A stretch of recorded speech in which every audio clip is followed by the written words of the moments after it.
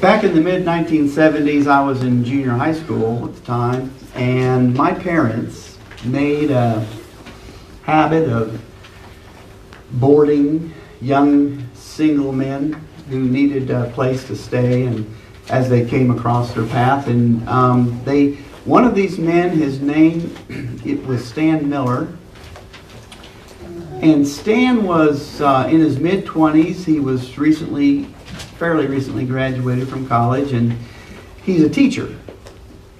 He taught Spanish and French. So he taught at Winnetonka High School up in I'm from the Kansas City area, Liberty particularly. And he taught at Winnetonka High School, and every other class was Spanish and then French and then Spanish and then French. And to practice, I remember he would speak, every third word would be Spanish, French, English, Spanish, French, English. He would try to carry on a conversation like that, just to practice. Well, he was also a navigator. Anybody here familiar with the Navigator organization? All right. They're known for their scripture memory programs, and Stan, Stan and I was a new Christian at the time, and we never had a formal, let me disciple you, or Stan, would you disciple me? That never happened. That never took place. And yet he did, without really realizing that he was doing it. Every day I remember going out on my front porch with him early in the morning, and he would hand me his box of memory cards, and there were 1,000 of them in there. And I could pull out any memory card for 30 minutes, and I would give him the reference, and he would quote the verse. And that's how he would review. I would just help him review them like that. And I'll never forget the impact that had on me all the way through into the 80s and 90s as my family started to grow. I got married and my family started to grow, and dealing with my children and everything. That never left me, the impact that he had upon my life. And yet he didn't really, set out to disciple me. And I got to thinking when Rick asked me to preach this morning, I'm used to preaching expositionally through a book and things like that. And so this is a one-time thing. We don't have time to go through an entire seminar all day today with like the book of Jonah or something. So I thought I would leave you with one thing. It's a lot easier to leave a message and remember it if you only have one thing to remember. So I just want to leave you with one thing, and it's what is discipleship and how does it really work in the real life, in real life. Because so many of our attempts at discipleship, they just don't work well, and it doesn't really accomplish what we really wanted it to accomplish. Following Jesus alone is not really what it means to be a disciple. Discipleship is not a code word for evangelism, nor is it a hierarchical system for spiritual growth, or a way for a professional Christian to pass on their best practices to the novice Christian. Real discipleship is messy. It's imperfect, and it's honest. Jesus is not merely the start and standard of our salvation, but He is the beginning, middle, and end of our salvation. He is my salvation, not just when I was 16 and came to Christ, but every second of every day. The gospel is for disciples who are also sinners. The gospel is about saving and transforming entire communities in relationship, not mere individuals who go it alone. This kind of discipleship, Jesus is at the center with the church huddled around Him. Discipleship is both Jesus-centered and community-shaped. It is for disciples and for sinners, disciples who sin. This kind of discipleship is, in the end, not about how I perform, but who I am. An imperfect person clinging to the perfect Christ, being perfected by grace. And in this I am not alone. I am one disciple among many. I no longer stand at the top of the stairs, but sit in the living room where we share our faith and our unfaith, our obedience and our disobedience, our successes and our failures. We fight. We fight together. We fight the good fight of faith. We struggle to believe the promises of God over the fleeting promises of the world, the flesh, the devil. We press into Christ's imitating obedience and victory over sin. That's what I mean by discipleship. I think that's what discipleship is. There's got to be a way to create an environment with someone else or someone else's. An environment such where you feel comfortable bringing your sin into the light, because our tendency is to leave it in the dark and to suppress it. We've got to create relationships that have that kind of a sensation. In Luke chapter 6, we read, "And when day came, he, Jesus, called his disciples to him and chose 12 of them, whom he also named as apostles." So, Jesus calls his disciples. Well, toward the end of his earthly ministry, Jesus made a startling statement in his high priestly prayer in John 17. He says, and I quote from verse 4, "I glorified you on the earth by accomplishing or finishing the work which you have given me to do." Now, most of us remember that when Christ was on the cross, he purchased our redemption, and he said on the cross, "It is finished."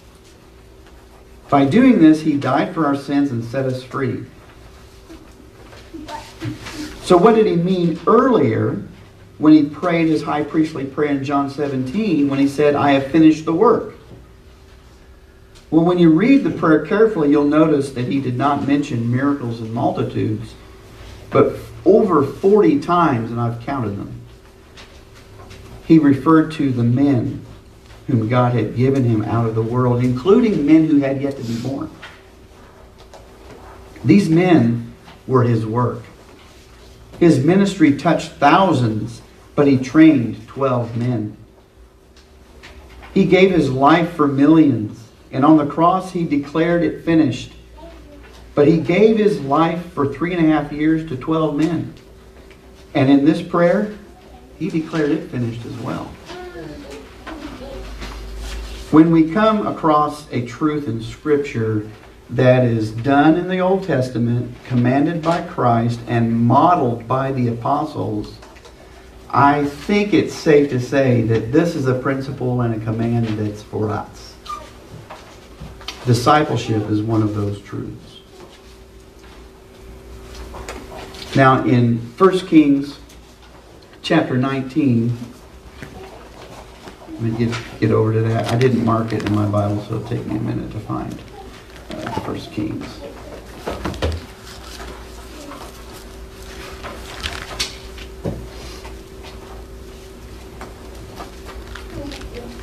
First Kings chapter 19, starting in verse 15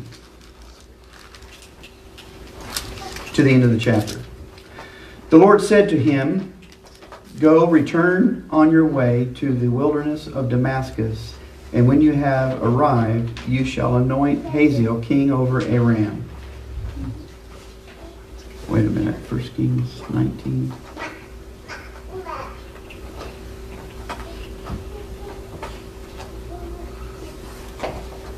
Yeah. Okay. So, and Jehu the son of Nimshi, you shall anoint king over Israel, and Elisha the son of Shaphat of Abimelech, you shall anoint as prophet in your place. So, verse 17, it shall come about The one who escapes from the sword of Hazael, Jehu shall put to death, and the one who escapes from the sword of Jehu, Elisha shall put to death. Yet I will leave 7,000 in Israel, all the knees that have not bowed to Baal, and every mouth that has not kissed him. Verse 19, so he departed from there and found Elisha, the son of Shaphat, while he was plowing with 12 pairs of oxen before him. I don't know if you can think, I can't even imagine plowing with 12 oxen. That's quite the setup. But anyway, and he with the 12. And Elijah passed over to him and threw his mantle on him. He left the oxen. He left the oxen and ran after Elijah and said, "Please let me kiss my father and my mother, then I will follow you." And he said to him, "Go back again, for what have I done to you?" So he returned from following him and took the pair of oxen and sacrificed them and boiled their flesh with the implements of the oxen and gave it to the people, and they ate. Then he arose and followed Elijah and ministered to him. Interesting story. Now, Jesus chooses men to be with him. This was not a revolutionary idea in Jesus' time, because when we look at Elijah and Elisha in the Old Testament, Elijah did not find Elisha in the schools of the prophets studying and meditating. He found him working in the field. And I mean really working in the field. Just as the disciples were also called from their daily work to go to be with Jesus. When Jesus found his disciples, they too were busily working. In Matthew chapter 4 we read, "Now as Jesus was walking by the Sea of Galilee, he saw two brothers, Simon, who was called Peter, and his brother Andrew, casting a net into the sea, for they were fishermen. And he said to them, 'Follow me, and I will make you fishers of men.' Immediately they left their nets and followed him. Going on from there, he saw two other brothers, James, the son of Zebedee, and his brother John, in the boat with their father Zebedee, mending their nets, and he called them. Immediately they left the boat and their father and followed him. And as Jesus went on from there, he saw a man called Matthew sitting in the tax collector's office, and he said to him, 'Follow me.' And he got up and followed him." So Elijah did not beg Elisha to go with him or use his prophetic office to force him against his will into the ministry. From the record that we have of their discussion, it appears that Elijah just was perfectly willing to let Elisha bow out if he wanted to. It also cost Elisha something to follow Elijah.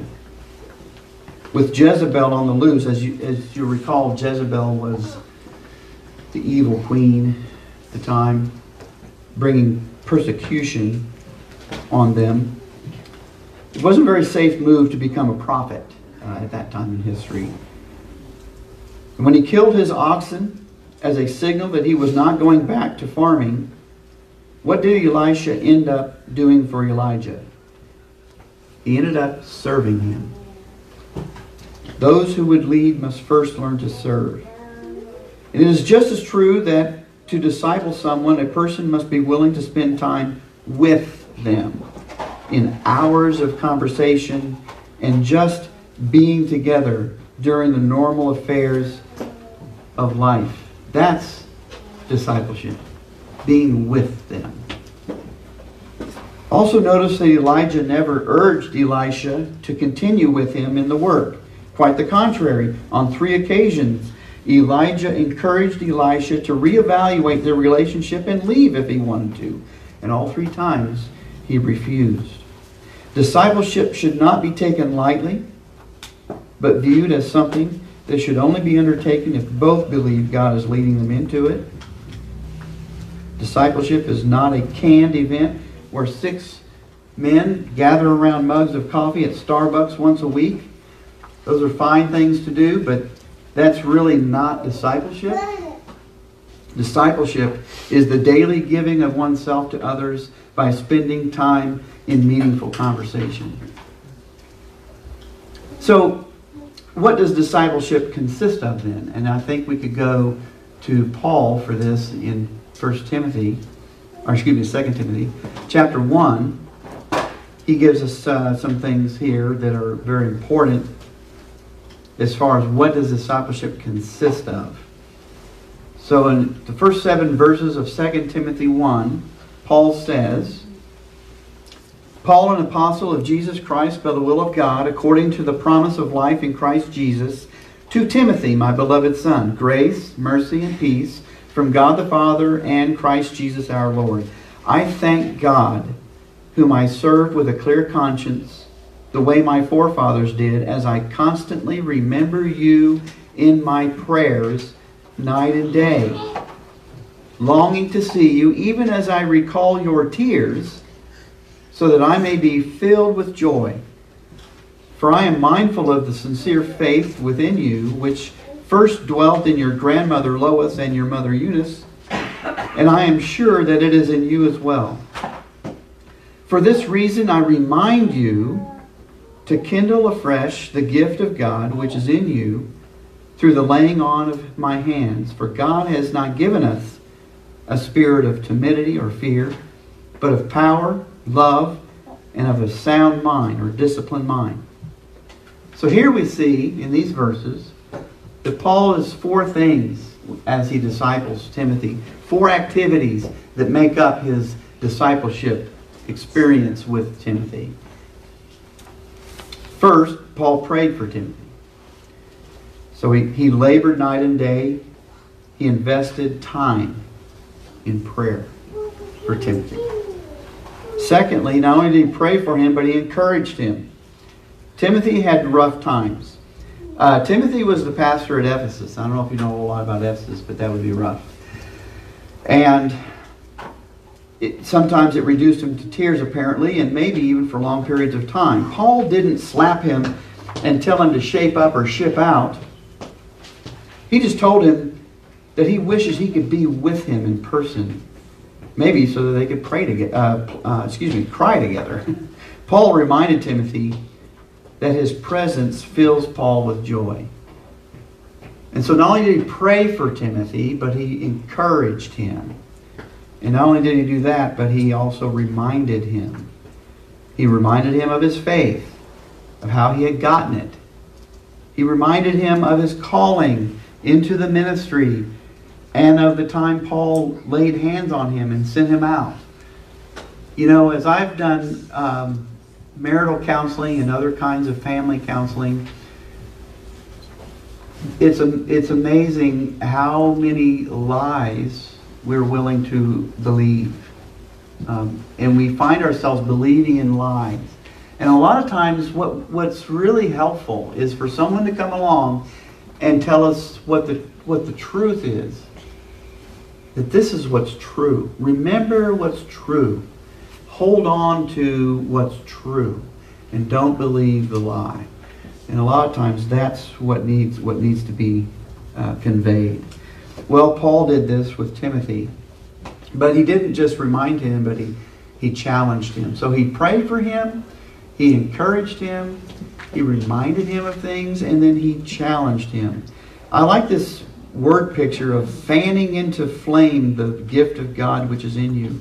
To move, to grow, to do the first works. To not let your spiritual life become dull and lethargic. Fan into flames like a bellows, putting oxygen into a fire and watching the fire just explode. That's what in discipleship one does for the other. Also, he challenged Timothy not to give in to a spirit of fear, but to put his trust in God. So that he challenged him, he reminded him, he encouraged him, and prayed for him. So what should a disciple do? So if you go to chapter 2 of the same book, 2 Timothy, the first 3 verses, we see this. You therefore, my son, be strong in the grace that is in Christ Jesus. The things which you have heard from me in the presence of many witnesses, entrust these to faithful men who will be able to teach others also. Suffer hardship with me as a good soldier of Christ Jesus. Entrust the teaching I gave you with faithful men. You know they're faithful if they turn around and entrust it with other men. Evangelism is never incomplete until those evangelized become evangelists. It's the faithful men who will take the gospel and take it to another generation, another generation, another generation. They'll entrust it to faithful men who will in turn around and entrust it to others. Share in the suffering as a good soldier of Christ. This is the kind of sharing that discipleship does, that disciples do. The suffering that we go through as a soldier of Christ. And so, in conclusion, discipleship starts with receiving Christ as your Lord and your Savior. And if you're here this morning and have never given your heart to Christ, today is that day that you need to settle that and receive eternal life from Him. I would be more than happy to talk with you afterwards to show you that, how you can know Him as I know Him. Discipleship is done in the home, in the church, in the world. It's done everywhere. Discipleship should be a natural outpouring of one who is controlled by the Spirit of God. Think of the other day I was doing some sheetrock work, which was my favorite activity. And I didn't want to make a mess in the particular place that I was at in my kitchen, so I used a sponge instead of sandpaper. You go and you wring that sponge out and you fill it with water, and you wring it out and you fill it with water, and what's in it comes out of it. And you get it to where nothing's coming out except water. And that's kind of how it is with discipleship. We soak up the truth of God's Word, and then we wring ourselves out over a world that needs His Word. And so we get so filled that we can't help but leak as we're going about our daily lives. And it's evident to those around us that we're walking by the Spirit. It takes time. Discipleship is costly. And yet, it yields great benefits and is commanded by Christ. All of which are good reasons to pursue a discipleship relationship. So what's holding us back from engaging in this activity, this critical activity? Let's make it a goal. Sometime this year, each Christian needs to have at least 3 friends. I mean, think about it. You need to have someone who is mentoring you, someone who you are being encouraged from to grow, to become better. Like a Paul to Barnabas, a Paul to Timothy. And then the second friend we need somebody who is with us, who is like on our level, and we can relate to and share with and open up to, like a Paul and a Barnabas. And then we also need a third friend. We need somebody whom we are mentoring, who we are bringing along in the faith. Maybe a new Christian in the faith that is just learning of the things of God. All of these things help us grow and become more like Christ, and it builds the church. All right, let's pray. Heavenly Father, we thank you so much for the way that you have not left us comfortless, but you've sent your Spirit to be with us and to teach us all things. Lord, I pray for this church here that you would use it to enhance community and to not only bring people to Christ, but to grow them into mature Christians who love you with all their heart, who can turn around and lead others to Christ and lead them to spiritual maturity. Lord, make us so discontent with where we're at that we would always be looking forward to how much more we can do for you. I pray, Lord, that this year would be a fruitful year, that many would come to Christ and many would be nurtured into spiritual maturity. In Jesus' name we pray. Amen.